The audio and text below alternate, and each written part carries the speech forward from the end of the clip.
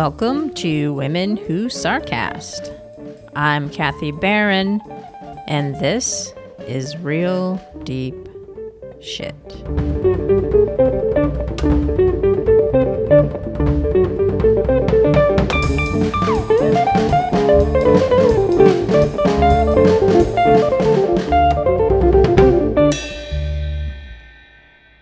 When I posted on Instagram that there would be a new episode of Real Deep Shit tomorrow, but I hadn't recorded it or even thought of a topic, a fellow podcaster, Missing May of the Creative Sober, commented how they could relate. And when I asked if she had any topic ideas, she suggested talking about the pros and cons of gratitude. And reading her suggested topic idea gave me pause because how could there be cons of gratitude? I mean, just saying the word gratitude lifts me up and shifts my thinking. How could something so positive also be negative?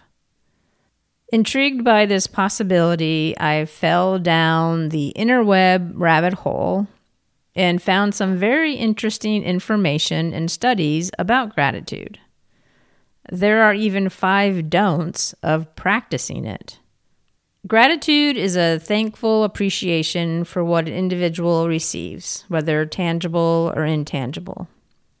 And people acknowledge the goodness in their lives. Being grateful also helps people connect to something larger than themselves, whether to other people, nature, or higher power. In positive psychology research, gratitude is strongly and consistently associated with greater happiness.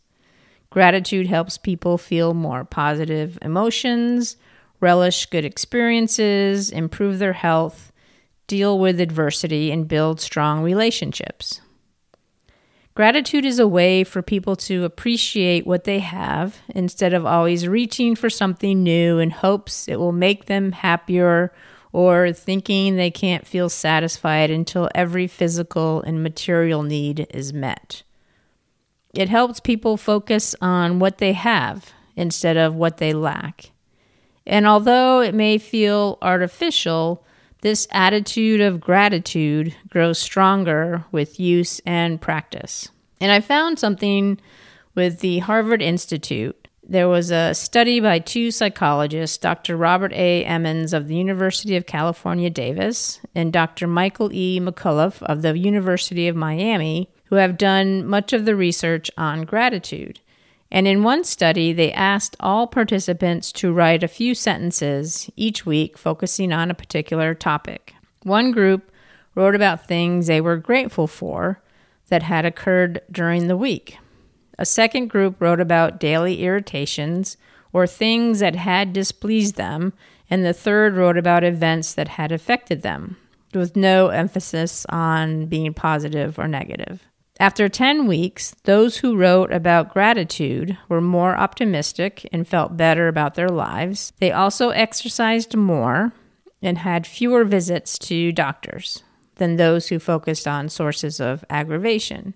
Other studies have looked at how being grateful can improve relationships. There's a study of couples that found individuals who took time to express gratitude for their partner not only felt more positive toward the other person, but also felt more comfortable expressing concerns about their relationship. Even managers who remember to say thank you to staff members may find that those employees feel motivated to work harder. On the other hand, a study found that children and adolescents who wrote and delivered a thank you letter to someone who made a difference in their lives may have made the other person happier, but did not improve their own well-being. This suggests that gratitude is an attainment associated with emotional maturity. While I was going down that interwebs rabbit hole, I actually found 5 don'ts of practicing gratitude by Psychology Today. Now, with anything, you have your do's, your don'ts, your pros, your cons, and sometimes the don'ts don't necessarily make sense. But in this case, they kind of make sense, sort of. I'll let you be the judge. So the first don't of practicing gratitude is don't overdose on gratitude. The phrase more is better doesn't necessarily apply with keeping track of your gratitude. In a study of gratitude journaling, people who tracked their gratitude once per week were happier after 6 weeks, whereas those who tracked their gratitude 3 times per week were not. So if you find yourself hesitating and looking at a blank page when you've sat down to track your gratitude, this may have you think your life isn't that good or you don't have that much to be grateful for. If that's the case, step back and focus on quality over quantity. Don't focus on feeling grateful for someone or something who isn't worthy. So it would make sense that if you're in a bad relationship with someone who is emotionally or physically abusing you, or who just can't make you happy, focusing on gratitude may not be the right choice. This could be a romantic partner, a boss, a friend, a roommate. By focusing on all the ways you appreciate them, you may choose to stay where you are when you should be focusing on finding a way to get out of a toxic situation. Don't use gratitude to avoid a serious problem. Gratitude helps you focus on what is important instead of getting caught up in the little annoyances of everyday life. If you're experiencing a serious issue in your life, whether relationship, finances, or work, writing in your journal may help temporarily, but won't help solve the deep-rooted issue. In a study of romantic couples, expressing anger was more beneficial than being positive when discussing a severe problem because the anger helped them address and resolve the issue. Expressing your emotions is not a bad thing, and you are not a bad person for doing it. Don't downplay your own successes through excessive gratitude. After something good happens to you, it's natural to thank the people who helped make it possible. But it is even more important to acknowledge your own role in the process. Don't let gratitude get in the way of giving yourself the credit you deserve. And finally, don't mistake gratitude for indebtedness. Gratitude is a positive emotion you feel when someone else helps you out.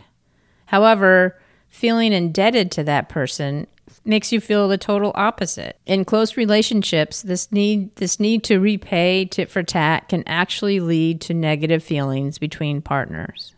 So now that we've taken care of the don'ts, let's take care of ways to cultivate gratitude on a regular basis if you're looking for ways to do that.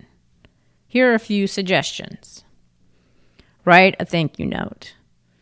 With email, social media, and e-greeting cards, the handwritten letter or card is close to becoming extinct. Brighten someone's day and make yourself happier by writing a thank you note, letting them know how much you appreciate them in your life. The Postal Service will also be happier.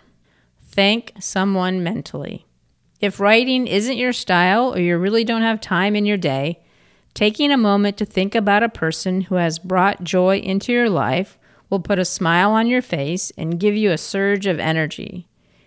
We are all made of energy, so I'm sure they will feel your positive vibes. Keep a gratitude journal. Sometimes writing down your thoughts, what made you smile during the day or week, an awesome encounter with a total stranger that totally knocked your socks off in a good way, or a quick reminder of all that is good in your life. These impactful moments will be in the journal to read again when you need a pick-me-up. And you don't even need to call it a gratitude journal. You can call it whatever you want. Meditate. Mindfulness meditation involves focusing on the present moment without judgment. You can repeat and focus on a word or phrase, or even what you're grateful for. Meditation can help bring peace and quiet to your ever-active mind. The phrases, what goes around comes around, and what you put out into the universe will come back to you tenfold, can also be applied here. However you slice it or dice it, An attitude of gratitude needs to be genuinely felt. It's not something just to say to cover up what is really bothering you or causing you harm. So I leave you with these words from Willie Nelson. When I started counting my blessings, my whole life turned around. Thank you for listening to Women Who Sarcast, an independent podcast. We welcome and encourage your snarky comments. Contact us at womenwhosarcast@yahoo.com and follow us on social media at Women Who Sarcast. Support us on Patreon and become part of our sarcastic community. Visit us on patreon.com/Women Who Sarcast. Show music provided by Mike Imbassiani.